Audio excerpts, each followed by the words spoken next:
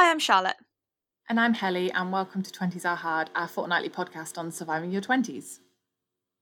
How have you been? It's been quite a couple of weeks, hasn't it? It has. It feels like it's gone really fast, but really slow at the same time. I think there's been such like an onslaught of information, and what with things constantly changing as well with coronavirus. I think there's just been so much going on that I can't actually believe we're back and recording another episode already. I know, I feel like I've blinked and the past few weeks have gone by so quickly, but also, and I think this is just like a COVID thing, the time seems to go so quickly and also so slowly. But we kind of, before we really kick off, we wanted to say thank you to everyone for last week, because we know that the episode was different, but we hope that you found it useful. We hope that you did take the time to go and look at the resources, that you continue to do that. And we had great feedback on it, so thank you for your support in that.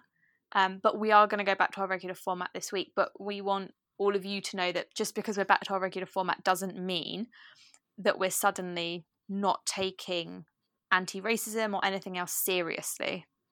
Yeah, I think we just want to say a big thank you for obviously coming back, and we hope that they were a useful starting point for those resources. And we want to keep having those important conversations with you guys and with each other, which is where today's topic hopefully ties in quite well with last week's episode as well. But before we get into the topic and all that kind of thing, we do want to have a bit of a catch up, tell you what we've been up to, and also share some recommendations. So what have you been up to in the past couple of weeks? I know that some of your restrictions have lifted now, so you're allowed to actually go outside. Oh God, I cannot actually describe the excitement. Last weekend, it was a long weekend okay, this is nuts. Sorry, I'm bouncing all over the place, but last weekend was so much fun because it was a long weekend, because here you get a bank holiday for the Queen's birthday. The What? British Queen. Oh, get one. You get a day off here and not in the UK. So when I discovered this, I was thrilled. That is hilarious. I mean, it's brilliant for you guys, but what the hell? I know, I was so baffled. They do love a public holiday here, though. There's so many throughout the year. They even get one for the AFL Grand Final. So basically, like the football final in September, the entire country gets a day off, and same for the big races day in November as well. That's mad. I know, but we made the most of it. We hired a car. It was actually the first weekend that you could go. You're still within the state, so you can't cross state borders for any non-essential travel. But it was the first weekend that hotels, campsites, accommodation, Airbnbs could legally open again. We decided not to do that just because it was a bank holiday weekend and we didn't want to rush out. We still want to be responsible and cautious. So we just did 3 separate day trips from Melbourne, one down to the coast. We went to the mountains and hiking, and oh my God, it was just so nice to get out in the fresh air. Like, I swear the air tasted different. Like, it felt so clean and crisp and fresh, and I was loving it so much. I was like, we're going to move to the mountains. Like, even though it starts snowing there in 3 weeks' time, I was like, I want to move to the mountains now. But no, it was so nice to get out and get away from the city a little bit. I think, I mean, we're not going to be doing it every weekend because, again, we still want to be responsible. But like this weekend, we went out for drinks with some friends, and I've actually been really impressed. So we've been out twice now for food and drinks, and it is so organized. So restaurants are basically operating at about 50% capacity. You have to have at least 3 meters between tables. It has to be all table service. And also we've got contact tracing. So you have to leave all your details there. And like the one we went to yesterday, at the entrance, you scan a QR code, it opens up a Google form, fill out all of your information. And then once you've completed that, it automatically opens the menu. So you don't need to touch a menu. You don't need to write anything down. You sit at the table. It's full table service. You only get up to use the toilet. I've just been impressed at how well businesses have adapted, really. I think it is going to be the way things are for a long time going forward, and it's very reassuring to go out and actually feel comfortable when I thought I'd be feeling more nervous about it. Yeah, because that's the big thing that we've kind of been saying, is that when restaurants and places open, aside from everything else, I'm not actually sure I want to go out for a meal. Like, I'd definitely get a takeaway, but that it's made me very nervous. Whereas knowing that that kind of thing can be done, especially with the whole showing you the menu, but only when you've put your details in and all that sort of thing, that would make me feel so much more comfortable because it's Yeah. like it's really accessible. It's not an invasion of privacy or anything like that, but everyone else sitting in there has had to do the same as you. Yeah, I think that's the thing, and it was just really reassuring. I mean, I know there's another one down the road which at the moment is using like one use menus, and I'm a bit like, that's not really environmentally great. But Yeah. I think businesses are all going to do things differently. But if you can find somewhere that is doing it well and you're really comfortable with how they're doing it, then I'm excited for that going forward, and I'm pleased that the local businesses can find a way to work with it. For sure. I think if businesses can adapt around it, then it's going to be fine. Like, well, not fine, but it hopefully will be better than not even opening and they'll all survive and that kind of thing. Yeah, definitely. What have you been up to? Well, I have some very exciting news. We signed for a flat. I mean, you know this already, but people who are listening don't. Yeah, but I can be excited all over again and in person because the first time you WhatsApped it, and now I can actually be like, oh my gosh. We're so excited. So it's been a really bizarre, it's been such a crazy experience. I think I'm actually going to have to write a blog post about it or something because it's been the weirdest thing to be.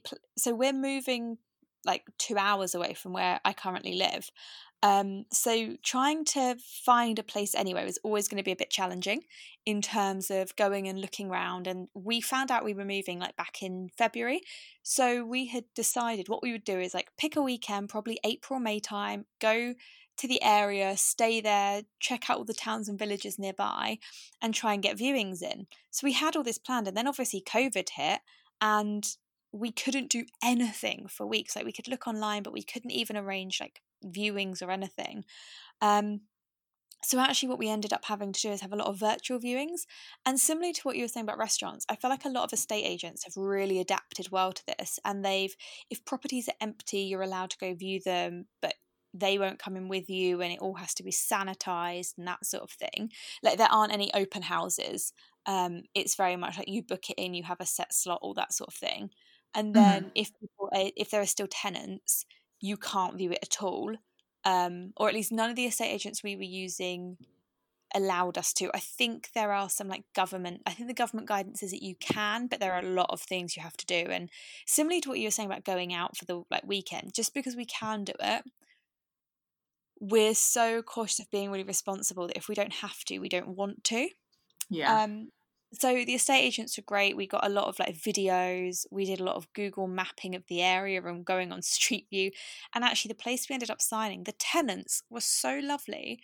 They contacted the estate agent and were like, if they want to WhatsApp video call us, I'm happy to give them a tour of the apartment with all of our stuff in it so they can get an idea of room sizes, which I just thought was the kindest thing to do. And it really helped us. I just thought it was such a lovely thing for them to do because they really didn't have to. Yeah, that's so nice of them, to go out of their way. But I guess that's the great thing about this situation, that you probably wouldn't have even had any kind of relationship or had anything to do with the current tenants if this hadn't happened. And I think it's just so nice that, like you said, people are finding ways to work around things. And yes, it's different, but that's awesome that they were able to do that, and well enough for you to be like, yes, this is the place for us. Yeah, so then we drove over a couple of weeks later and we're still not allowed in the property, so we viewed it from the outside. Alex is still based down in Devon, so he hasn't seen it at all. So it's kind of a bit nerve-wracking, but I just had this thought before, as I was umming and ahhing whether to sign, I was like, people move abroad and rent places and buy places without ever having been to the country. So, we can do this. It won't be that scary. So I move at the start of July, and then once Alex is allowed to move, he will come and join me, and we finally have a place. There are obvious logistical things of combining households and that kind of thing, but because it will be permanent, we've checked, it's all fine. So no one worry, I'm not being reckless in COVID. And there's also, it's only you two combining. It's not like you're bringing his entire family with you. Yeah, and he's been tested already for COVID and that kind of thing, and his new job will probably make him do that anyway. So there's I just want to assure everyone that all the appropriate steps are being taken, and obviously I'm going to quarantine for 2 weeks and that kind of thing. But to be honest, it's just so exciting and to finally have a plan, and it's all I've really been focusing on for the past couple of weeks, like searching for furniture and all that sort of thing. And God, sofas are expensive. Oh, I'm so excited for you guys though. Like, oh, I can't wait to see it even virtually. But I know, I I'm can't. That's so the happy. thing. Like, I move in a couple of weeks, and this weekend coming, I'm going back to my flat because I've been staying with family during the whole of COVID. So I'm going back to my flat to pack it up, and I'm feeling so weird about it. Like, I know I'm probably going to cry. I know I'm going to get really emotional because, I mean, there's a whole thing about that. I could do a whole episode on that flat, um, and what it means to me. But like, it's so weird to be thinking of moving. But I'm so excited. Like, I don't think there's another reason I would leave other than to finally live with Alex, you know? Yeah. Oh, I'm so pleased for you guys. I can't wait. I feel like I'm living vicariously. I can't wait to give you a tour of it. It's going to be so cool. Oh my God. And when it has all the furniture in as well. That's the thing, isn't it? Like getting to decorate how you want to decorate is like Yes. so exciting. Like, we've picked out quite a few bits. Like, we know a couple of the plants we want to get. We've picked our bed. I've already got a desk, so I'm taking that with me. Like our desk chairs, stuff like that. Like, it's really exciting. And what's really cool as well is so much of it. I'm like, okay, can we go to like small independent brands? And I'm discovering these really cool little brands that I hadn't either used or heard of before. And it's just so exciting. Yeah. That's so weird. We were actually looking, I don't know why. We ended up in a furniture store earlier today and it was just full of independent brands, and it's amazing kind of once you step away from those big mainstream stores how many amazing things you find, and they're not even that like unreasonably priced either. No, this is the thing I've found. So many of these smaller places, and they're beautiful pieces. They're really great price, but also I love the idea that you are supporting local or that you're supporting a smaller company, especially at the moment during COVID. Yeah. And it's a treasure trove because it's so much easier to just be like, I'm just going to go to John Lewis or I'm just going to go to IKEA or wherever and get everything from there. And we've kind of done that with the big pieces that we know we need to just get sorted, like our coffee tables from IKEA. We just knew we needed to get that sorted. But when it comes to stuff like placemats or plants or all the nice bits that make somewhere feel homey, discovering those little brands has been so lovely. If anyone has any Yeah. recommendations, please do share them, particularly for plants. I'm big into getting local plants. Um, I just want to basically turn the flat into a greenhouse. But also like decorative pieces like vases or like coasters, all those kinds of little bits and pieces, please do share away. Oh, I see so much like home inspiration on like Pinterest and things, and I love how it looks, and it always involves so many plants. And I love the idea of plants, but I just can't look after them. I'm awful with plants. Like, So what you need is so patch plants do, and I'm not sure how far out they deliver. I think they deliver to the whole of the UK now. But they're a small London-based company, and their whole thing is really cool. You pick the plant, but they've named them all. Like the Chinese money leaf plant is called Penny, which I just love. oh, But they have a whole section on their website of plants that you can't kill, oh my God, and that amazing. that is what I am shopping from. Yeah, but you're talking to the person who has like killed a cactus, so Oh, how? I don't know. Kill a I don't cactus? know. I don't They live know. in the desert. I don't. I think I might have overwatered it. To be fair, it got moldy.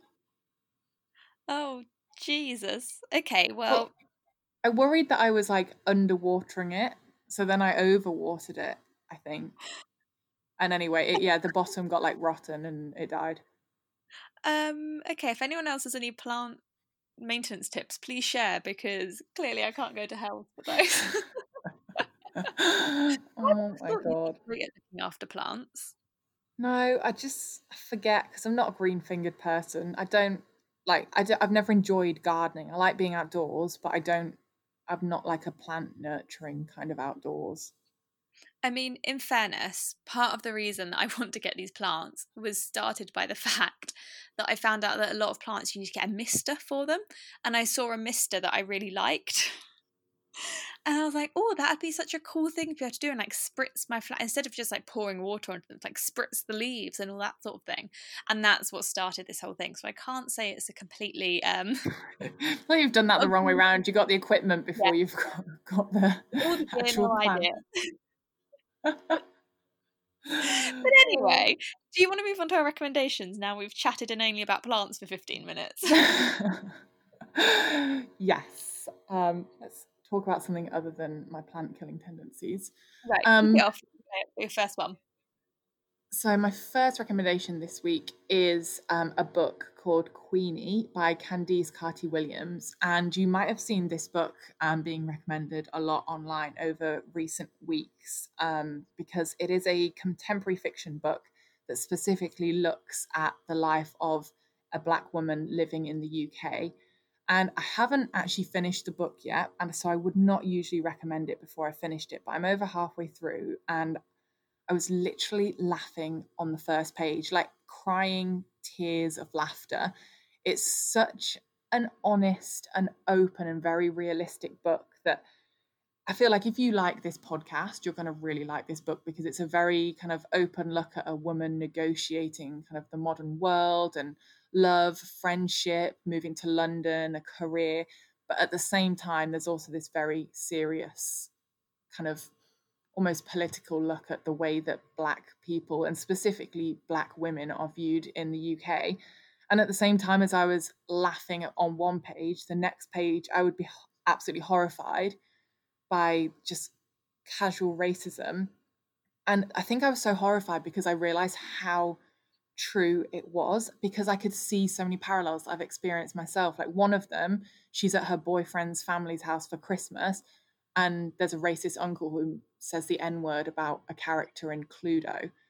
And Mm-mm. I think those scenarios like that, you see it so much, almost like you become blind to it. Like I know I've definitely experienced it kind of with family or friends or stories that I've heard from family that you see it and you know it's bad, and then you see it in this context and you realize, imagine, like you can't imagine being a Black person and hearing that be said by someone you love's family, and the Yeah. way that she addresses it. And it's like when that happens, she calls him out, and then even her own boyfriend is like, oh, you're overacting, you know he's just joking, he doesn't mean it, he's had a few drinks. And it's like racial gaslighting. You just it And it has absolutely blown my mind in a similar way. Like she has like a couple of like casual like relationships, and one of the guys is like, oh, I've always wanted to have sex with a Black girl. And again, you've heard things be said like that before, whether it's on a TV show or like a casual comment that's been made. And I it's fetishizing the like Black female body. And the way it's written about is just so candid, and I absolutely recommend anyone reading it because it's enjoyable, but also it's eye-opening, and I think it's especially important at the moment. It came out last year. It's already won a couple of awards, and obviously it's been promoted a lot recently as well, so I would definitely recommend giving it a read. That is the next book on my list of fiction. I'm currently reading a different book. But I can't wait to read it. I think it was originally, like when I first heard it, it was referred to as like the Black Bridget Jones or something like that. And I was like, I don't love it when someone says it's the X of something else, like the new Yeah. so and so, or I don't know. I always find it does a discredit to. I know people mean it as a compliment, but I always find it kind of discredits something a bit, and it kind Yeah. of put me off a little bit because I was like, well, I've watched Bridget Jones loads. Like, is it going to? Is it actually going to appeal to me?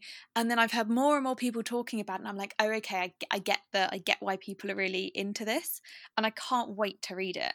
Like, I honestly had the exact same thought process. I read that it was like being dubbed the Black Bridget Jones, and you're absolutely right. I think it does it a massive disservice because it just groups it in with something else which yeah, completely does not have is Bridget Jones is missing a key theme about Black people that this Yeah. book has, and that's important. And I think like it just massively diminishes it. And I think that first page and what really made me laugh, but I think that's also why people have dubbed it that, because I mean it opens up with her legs up in stirrups and a gynecologist. Like I think it's that kind of environment that's made people draw those parallels. But beyond that, I don't know. Yeah, I It's guess well, at the time it was released, Bridget Jones was very like it was very much at the forefront. It was very different. Other things like it didn't exist 20 years ago when it kind of came. Maybe it's more than 20 years ago because I reckon the movie's about 20 years old. So I yeah, reckon it it's is. more than that. But, you know, I guess at the time it was very different. And I imagine there's a bit of that in it as well when that comparison's made, is that it's something new and like refreshing to a scene that already exists. I think that's it. I think that it is something very refreshing, and it looks at the modern woman, and I guess that's what Bridget Jones did do. But I think it's 1999 was Bridget Jones, and Really? that's yeah, and that's not the modern woman anymore. We're in 2020. Like this, it might be kind of following the same idea, but it's not got the same themes and concepts. And I think that's why it's really important for people to read now. Mm, for sure. Okay, that's the next one on my list. As soon as I finish Commonwealth, that is what I'm going to read. And we'll have to discuss. For What's your first recommendation? So my first recommendation is an article that has had quite a lot of coverage on social media this week, and it's on the New York Times. It's an opinion piece by Laurie L. Tharps, and the title is "The Case for Black with a Capital B." And it essentially looks at why, when writing the word black in reference to a person, you should capitalise the B. And I'll be perfectly honest, it's not something I'd thought about before. I think if I'm being honest, I would interchange whether or not I capitalised the B, and I wouldn't give it a second thought. But having read this article, I can really see why it is so important that we capitalise that B. And it was a completely, again, I think this is so much of what this anti racism journey, I think is the best word to use it, is teaching me, is that there are so many different perspectives and so many things that seem very small or potentially insignificant on the surface, particularly as white people. But then when we dig into it and we put in the time to learn a bit more and understand someone else's story, you can see why it's a no-brainer. So now I've read the article, I'm like, of course, that makes perfect sense. And the part of the article that I'm just going to share here, which really just summed it up perfectly. The article goes into a lot of detail and it's really interesting, so I would recommend you go and read it. But the lines that go, when speaking of a culture, ethnicity, or group of people, the name should be capitalised. Black with a capital B refers to the people of the African diaspora. Lowercase black is simply a colour. And the line that said simply a colour, I was like, of course. Like it makes when you read that, for me anyway, it was a real light bulb moment of course we should be capitalising the B. And now I've read it, I will always do that. But it was just another one of these articles that focuses on something that, like I said, you might think is insignificant or not part of a bigger picture if you're not part of the group effects. But actually, having read it, I'm like, okay, that's a no-brainer. That's really Yeah. useful to me. I'll pop it in the show notes. Yeah, I actually learnt the exact same thing this week. It was from an Instagram post by Glow she's at Glow Graphics on Instagram. And she posted the exact same thing and it said, "Is it rude to call us black?" And it Oh, basically, I saw that. It was so yeah. good. And it basically explained from her perspective why black is, to them, it's something that they are proud of. It signifies their heritage. And actually, a lot of people think it's offensive, but she's like, yes, obviously it's offensive if you're going to pair it with a derogatory term, but the word black capitalized is not offensive. And actually, people think they're being politically correct if they say African American. She was saying that's actually just narrowing down people's heritage to African and American. But Africa is a very big continent, and there's lots of different countries there. So one, you're kind of grouping people together under an umbrella term that doesn't exist, and two, not everyone has aligned themselves with being an American citizen, or that's not their traditional heritage. So actually, it could potentially be more offensive. And I thought, God, I hadn't even thought of that, because I'm pretty sure I've probably said African American more than black. But when obviously I've been referring to an American black person. But I just, like you, I just hadn't considered it before, and now I'm so glad that I'm aware of it, because it was something I was worried that I was being rude about, or yeah, I guess it's another thing that we tiptoed around, and now we've learned more about it over the last few weeks. For sure. I found that those pieces on Instagram really helpful actually when you shared that, because it was the exact same thing. I was worried I was going to offend, and actually in the past couple of weeks I've learnt more about the difference between, I mean, this sounds blindingly obvious when you say it out loud, but African American and Black British, and the differences in different people who want to be referred to in different ways, and exactly to what you said, how African American kind of plays into that issue of there's a really awful thing that happens, particularly in, like, I want to say Western, but then I feel like Western's a bit controversial as a um, term that we use anyway, because what does that even mean? But I know people will know what I mean when I say it. Like Western country, oh, Africa, I want to go to Africa. They are African. I'm like, okay, but that's an entire continent with over 50 countries within Africa, and you can't like wash them all as one place. Like, it does a massive disservice. There are Yeah, so many different cultures, so many different people, so many different views, opinions, religions, everything. And it's something I've been more increasingly aware of in the past few years. And I think once you notice it, it's like a real moment if you realize how frequently people will go, I want to go to Africa, or whatever it is. It's not the continent of Africa, it is Africa as almost inferred as a country, which is so wrong. yeah. I think I've always been I've been aware of it for a while, but from a travel perspective. So when someone's like, "Oh, have you been to Africa?" and I've always been like, "Whereabouts in Africa? Like, be specific." But I Yeah. think what you said, I do think it's a Western thing, but I think more than anything, it's a white person thing, because white Yes, that's people don't yeah. they don't know they don't know the difference. Maybe it's because they're just completely ignorant. Maybe they're scared to try and differentiate. I don't know, but I think that is a white person thing, to just make a sweeping generalization about an entire continent, because they just don't That's so understand. true.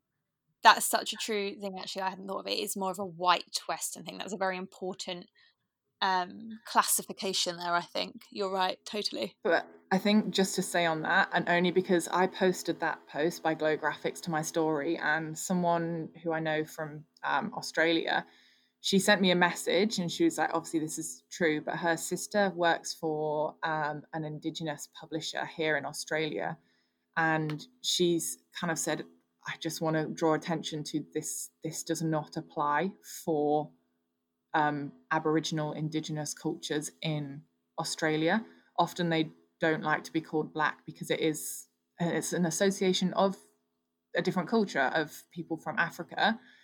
And I think what she was basically saying, the best thing here to do is to ask those people how they would like to be referred to, because apparently here younger generations would prefer to be referred to as First Nations people, whereas older generations would prefer Indigenous or Aborigine.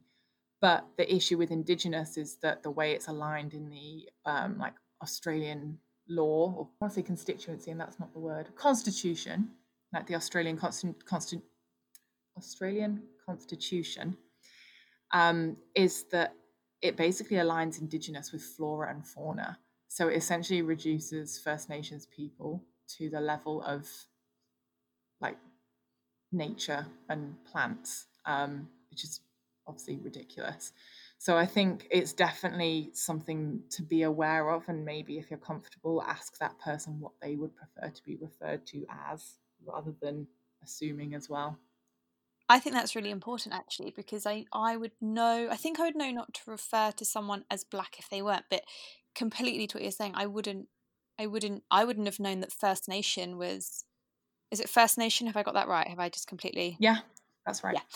Um, I didn't even know that was like a way that people identified. So it's really helpful to know. And I guess this goes back to what we were saying in last week's topic about having these conversations, because I feel like I've just learned a ton from what you've just said. And it's not something that I probably would have ever come across without going and looking for it. And that's not to say that we shouldn't be going looking for it, but actually a quick conversation like that can tell you so much. Yeah, Yeah, definitely. And I think that's the thing. It doesn't have to be these long drawn out discussions that you have with people and writing essays on it. It's just about having the conversation and getting to know more about different cultures and different people that we obviously didn't know about before, not necessarily through a fault of our own, but we were ignorant to it, and now we're changing that. For sure. Do you want to share your second recommendation? My second recommendation is a movie, and it's called Knives Out. It came out I want last to year. see that so Oh much. my gosh, it is amazing. For people that don't know, it's a very similar kind of, if you know the film Clue with Tim Curry, if you enjoyed that, it's a very similar concept, but set in modern day America, and it's a very large, very well off family. A member of the family is killed, and they try to understand what's happened. And every member of the family has a different issue with that person, a different grudge that they held, a different secret.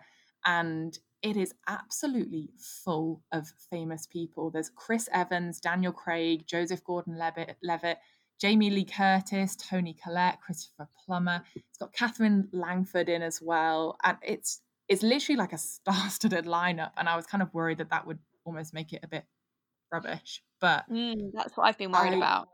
no, I enjoyed it so much. It even has 97% on Rotten Tomatoes. I've just had a quick look Wow. to see whether I really am um, harping on about nothing. But no, I really, really enjoyed it. And it's definitely one of those movies that it's not really intense. It's a really nice one to kind of put on a Friday or a Saturday evening with a gin and just, yeah, enjoyable. Thoroughly recommend it just for a nice, fun movie to watch. I really want to check that out. I kept seeing it advertised on the tube last year, and I was like, that looks it looked really up my street. But I was exactly the same as you when I saw the cast. I was like, oh, does it mean that they've just put all the money into getting good names and not as much into the story? But hearing your glowing review, I will add it to my list of movies to watch next weekend. Oh, you have to tell me what you think. Yeah, I was exactly the same. And we kept seeing advertised on all the tram stops here. And then eventually we decided to watch it last weekend. And yeah, definitely worth a watch. What's your second recommendation? So it's a TV show, and I'm sure a lot of people will probably have started watching it already. I'm not sure if you've watched it because we've never discussed it, but if you haven't, please go and start it this evening. It's Money Heist on Netflix, also known as La Casa del Papel. It's a Spanish drama, I guess is the best way to put it, and it is all in Spanish, but Netflix will automatically dub it into your native language, or you can watch it in Spanish with subtitles, whichever you prefer. The dubbing actually isn't that bad. You do get used to it. Dubbing is not my favourite way to watch something in a foreign language, but I was overruled in the house, so we're going with it. But to be perfectly honest, like, it's not as bad as some of the dubbing I've seen before, and it centres around a group of 9 people, and they essentially break into the Royal Mint of Spain and do a heist with their plan to steal billions of euros without hurting anyone. And it is one of the most, it's so gripping. Like, I can see why it's been so hyped. It's been in the top 10 of Netflix for months and months. People will probably recognize it as like a pop culture reference. They're the ones that are in the red jumpsuits with the Dali masks. Yeah. I think a lot of people have seen that. I've been hooked, so hooked. It's got a couple of really brilliant female leads in it as well. It's very clever. The attention to detail is brilliant, and it explores a lot of different things and different relationships and how people get to a point in their life. Like, all of these criminals on the surface you'd really judge, and then when you learn about their lives, you kind of start to think about things differently. And I've been really enjoying it. Have you seen it yet? No, it's been on our to watch list. I think we'll watch it when we finish our current series we're on. I think because so many people have recommended it to me, and I know it sounds like right up my street, definitely. So no spoilers, but I am going to watch it soon. No, of course, no spoilers. But you would absolutely love it. It's quite tense, but I would say in like a scale of like not tense at all to very tense. It's not as tense as A Stranger. Like, that had Okay. me ripping out my hair. It's not as tense as what Frost is, but it is like it. Do you know what? It's a really good distraction when I've had a bad day at work. And I then go and watch these people locked in the Royal Mint. I'm like, do you know what? My job is nowhere near as stressful. But I've been really enjoying it, and I would really recommend. There's 4 series. Well, they call it parts on Netflix. There are 4 parts. There's about 12 episodes in each. We've just started part 2, so it's all there ready for you. So you don't have to wait either for the next series to come out, which I think we can all agree we hate doing. Oh yeah, for sure. No, we're watching that soon, hopefully, because it's definitely my kind of show. Yeah, it really is. Do we want to move on to this week's topic?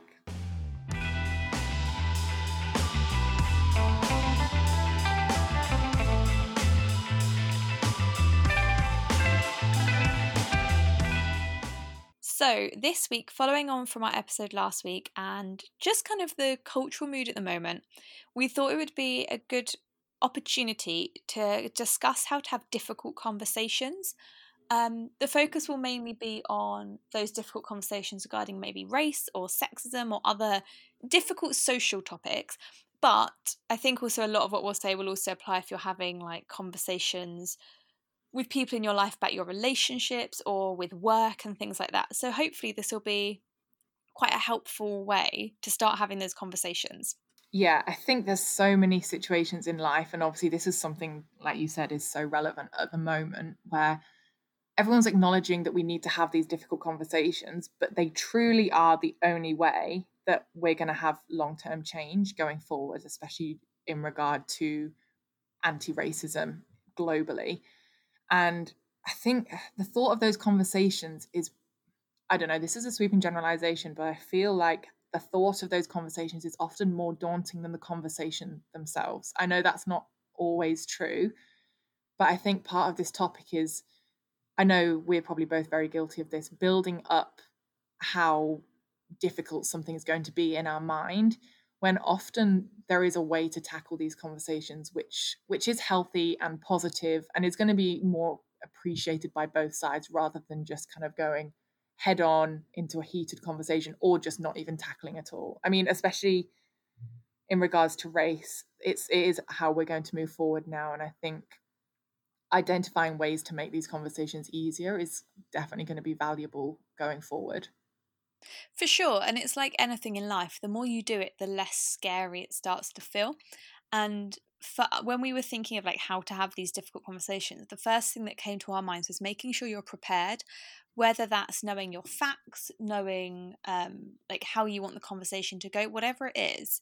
If you are prepared and you're confident in what you're about to say and you have conviction in what you're going to say, you then won't be worrying about the words you use and tripping over yourself. And I think that's a really key thing when you're having a difficult conversation, is to make sure that you feel from the offset that you're able to have the conversation and do it in a constructive way. But I think from that though, especially in regards to having conversations about racism, you might not actually know what your argument is because you haven't got one. If you are the person asking the question and saying, I want to have a conversation about this, and it is a difficult topic, I think in the same way, you don't need to have an argument. You don't know the facts. That's what you're trying to have a conversation about. And I think that's also okay as well. I think you just need to again outline that from the start. I think it's a very I think it's a very big thing to be able to stand up and say, I don't know enough about this. Please, can we have a conversation about it? And I feel like that's going to be a far more respected way to start a conversation like that, rather than just going kind of head first into, I don't know what you're talking about. And that's not productive for either side of the conversation. Oh, I think that's really true. Yeah, if you're initiating the conversation because you know what you want to get out of it and you know kind of your stance on something, then I think, yeah, being prepared and kind of having that confidence is important. But if you are approaching it from the other side of, I want to have this conversation because I want to learn, I think you're completely right. Like that's a very brave thing to do, to kind of check your ego at the door and say, okay, can you teach me? And then being open to what is said back. Yeah, definitely. And I mean, I feel that like that links a lot generally to a lot of conversations you have. You have to leave your ego at the door, because You might even hear some things that are unexpected or difficult. This might be in relation to kind of your partner or a relationship with family or even something at work. And I think being able to not leave your emotions at the door, because I feel like there's a certain element of emotion, especially in difficult topics such as this. But I think it's not going to help anyone if you are going in very headstrong and very flustered. And I think, like you said, being confident in what you want to say, whether that is asking for help or whether it is asking for something else. I think also being calm is so important with that as well, because it's that fine line, isn't it, between being confident and being arrogant. And I think Yes. being calm goes alongside that, because getting angry is not going to help anyone in any conversation. I mean, it's like rule number one, isn't it, in relationships? Like having an argument, walk away, come back in an hour, and then start again. Yeah, for sure. Like I think when we talk about calling people out or getting called out ourselves, there's almost that fear that it's going to have to involve shouting or screaming or put downs or whatever it is, and it doesn't have to be like that. And actually, when you're having these conversations, regardless of what side you're sitting on in that conversation, having that very calm, level-headed approach and kind of knowing that you don't have to react to everything in the moment, and actually you can take this stuff away, because I think that's really important as well. Sometimes you'll have a difficult conversation and there won't be a resolution in that moment, or you won't get the answer you want in that moment. And whether that's because it's like a work situation where they need to go away and discuss with someone else, or you or someone else who's having the conversation needs to process information, you might not get that response straight away. So you're perfectly fine. You're allowed to feel angry, of course you are, but it's whether it's constructive in that particular circumstance, when you're trying to have a very productive conversation, whether it's the best use of your energy. And actually, if you sit there and just try to stay calm and take the information away to process it, you might end up being surprised at what you learn from it. I think that's what I've learned over the years. Is in the past I would get very angry in a situation. I'd be like, no, that's wrong, but I wouldn't necessarily know why I thought it was wrong.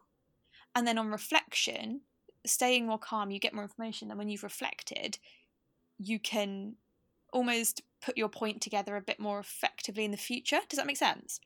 Yeah, I feel like that. What you were saying there really kind of rung true for me when I've had conversations in my career.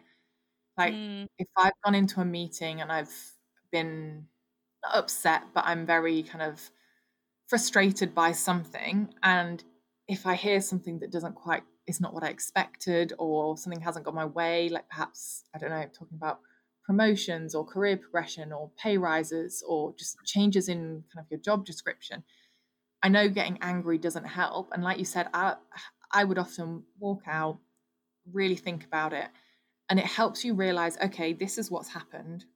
What can I now do to improve?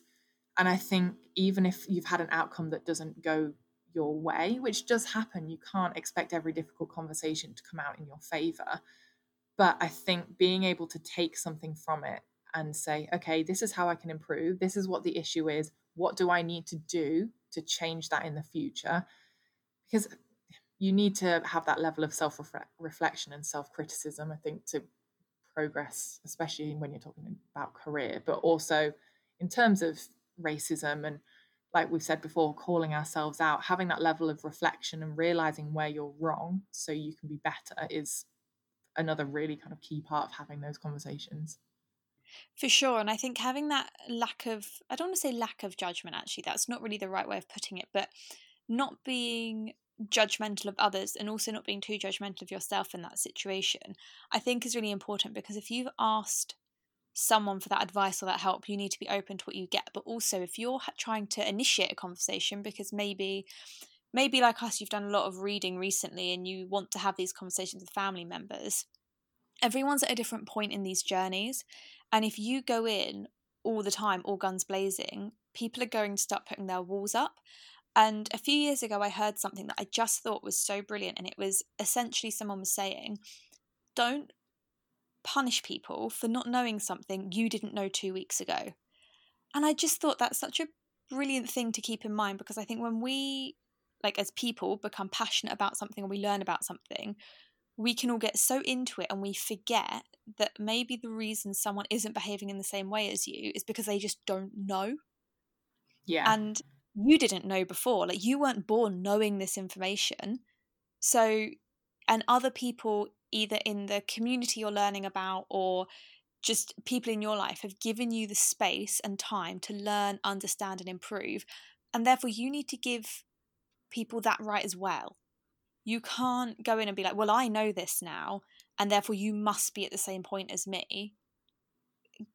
As long as they're showing willing to learn and do better, just give them a little bit of time to get there, and don't Yeah. and encourage them to do it. And you almost want to make someone want to do it rather than feel like if they do it, they'll, they're being made to do it. And I don't know. I mean, I find that, I guess it's kind of a difficult one because in some ways, yes, you should be made to learn these things. They're very, very important. But I guess what I mean is there's a difference between someone going, I should go and learn about it and I will, and someone being, I'm forced to learn about it and I don't care and I don't want to because I'm being told what to do. And there's a bit of a Oh yeah, difference there. definitely. Like I totally agree, and especially with issues that are related to race or sexism, anything like that, which is a difficult topic. And what we've learned over the last few weeks, calling ourselves out, calling other people out, it is our responsibility. It's not Black people's responsibility to call someone out. Like, they've been dealing with this crap for generations. Like, we do have to take some responsibility for this, but also with that comes acknowledging that someone might not realize that they're wrong. And I don't think you can immediately penalize someone for that, for not knowing, because like you said, no one's born with that knowledge. Everyone learns things at some point. And I think if you're going to call someone out, it needs a well-informed and a calm conversation, because shouting's not going to help anyone. And equally, think about where you are when you're having that conversation, because telling someone that they're a racist in the middle of the office is going to embarrass them, and you don't even, they might genuinely not have realized. I think having that conversation is so important, because how is someone going to learn if they're never taught? And you might be the person to start that teaching process that you just don't know. So that's why it needs to be approached in a sensitive way. The other thing I would say though is I think what's really important when you're having a difficult conversation, particularly about something like race or any of these other issues, I think what's really important is that you, almost before you go in, you draw your own boundaries and you know at what point you decide to walk away from the conversation. Because whilst many people will want to have the conversation and learn and have that exchange, there will be people who you have conversations with where you are laying yourself bare, you are opening yourself up and being very vulnerable to try and move a conversation forward. And no matter your best attempt, those people do not want to have the conversation, or they're not willing to even entertain the idea that they could be wrong. And I think whilst it's important we have the conversations with those people, sometimes you have to draw a line and go, for my own well-being, I'm now stepping away.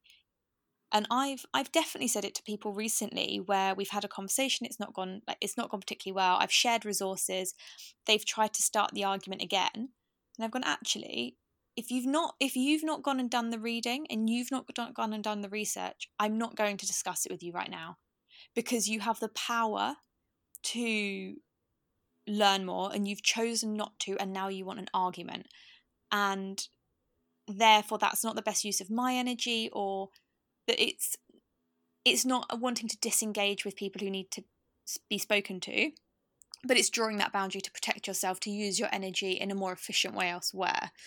And I mean, that's me as a white woman having the conversation. I think particularly if you are Black or a person of colour, the emotional labour of those conversations must be so horrendously intense. And I think all of us need to look out for ourselves as well. Yeah, I totally agree. And I think, I mean, I don't want this to sound like I'm being a like little snowflake, but I really do think you have to pick your battles, because like you said, not everyone is going to be open to having those conversations. And I feel like most of the time when I decide that this is not a battle I'm going to have, it's pretty much 99% of the time with people online who are, you're never going to change their mind. They've got conspiracy theories, they're far right, they're extreme supporters of things that I just cannot ever align my own like being, my own attitude. There are just things that I cannot understand. And I think when something's so extreme, it you're totally right. Like the emotional labor of trying to understand something that you literally cannot comprehend. There's no way you're going to make that person comprehend it. Like the other day, someone messaged me and said, I've heard that the Chinese government has banned their citizens from visiting Australia. Is that true? And I was like, are you serious? Like, this is on Instagram. And I thought, is that really, like, am I really the authority that you've come to on that? To like do some research. I don't know. I was completely baffled by it that it just came through into my message requests. And I thought, what a strange thing to ask. And I kind of made the point of maybe look on the Chinese government websites and maybe look at some reputable news resources. And it just, I don't know, the kind of conversation went back and forth for a little while. And then I thought, this is not worth my energy because this person's already made their mind up and they've already got a certain idea in their head about how something's going to go or what a situation is. And I think you do have a certain responsibility yourself to look things up and learn, like we've already said. And if you're going to have those difficult conversations, it's also not your job to hold someone's hand through the entire process. Yes, I think that's really true. And at the end of the day, I think you never know the impact you're going to have on someone. And in the moment, that person might be so set in their views and be quite antagonistic or denying of your or someone else's experiences. Maybe it's an accumulation of experiences like that that then encourage them to go and do the reading. But it's not your sole responsibility as an individual to take them to that place where they feel that they can do that research and reading. We have the amazing resource of Google, and yes, there's fake news out there, and yes, there are, there is a lot of opinions out there, but actually, if you just have to spend a little bit longer checking your sources and reading a bit more. Like, that isn't an excuse not to do it at all. And I think now we have all these resources. If you're in those really difficult conversations and it feels like it's not going anywhere, and you're the one getting hurt at this point, despite your best efforts, your energy is much better used being preserved, saying, do you know what? I'm going to end this conversation here. I'm happy to pick it up at a later date if you do feel happy to. But I would ask that in the meantime, you go and look at this. And then you get up and you walk away, and that energy that you would have expelled trying to convince someone who doesn't want to know suddenly gets put into speaking to people who are maybe genuinely interested and will be really perceptive to what you say. And I'm all for stepping outside of our our own echo chambers and having conversations with people who are different to us. I think that's so important. But you can't help anyone if you yourself have nothing left in your tank. Yeah. And I feel like that's so applicable to whether you are having conversations about race or sexism or in relationships or at work. I think if you're in a situation where someone is really looking to be handheld, it it is time to take a step back because I think especially in relationships that you have with people, what's important is that long-term change, and you can help someone get onto that journey from the start. Like you can help them all you want, but if they're not going to continue to put those actions or put those thoughts into long-term actions, it's there's not going to be any change, and it does almost make you feel like the effort that you've put in to try and help someone is wasted because there's no kind of long-term commitment to learning more and making progress. And I think that's so applicable in relationships, whether it's with family, whether it's with your partner. I think it is all about those long-term actions that you kind of carry through and show that a person wants to develop. Yeah, totally. And I think that kind of wraps it up really nicely for this fortnight. And hopefully, if you've listened to this, you feel a bit more capable of having those difficult conversations. And I think what I'd also say is we don't feel comfortable having difficult conversations all of the time. And I think you're not meant to feel comfortable necessarily when you're having a difficult conversation. But if any of you have any advice or tips or experience that could be really valuable to us or anyone else like within our 20s Are Hard community, please do share them, because that's how we're all going to get better at this, whether it's asking your boss for that pay rise or confronting that racist uncle at the dinner table, or challenging maybe like your boyfriend if he says something about women that you're like, oh mate, no, that's not all right. By all of us helping each other, we're going to gain that confidence. So you can always contact us via email on 20sareHard@gmail.com. Or, of course, you can contact us on our Instagram page, which is at 20s Are Hard. And, of course, we would love for you to rate, review and subscribe on the podcast platform that you listen on, whether that's Acast, Spotify or Apple Podcasts.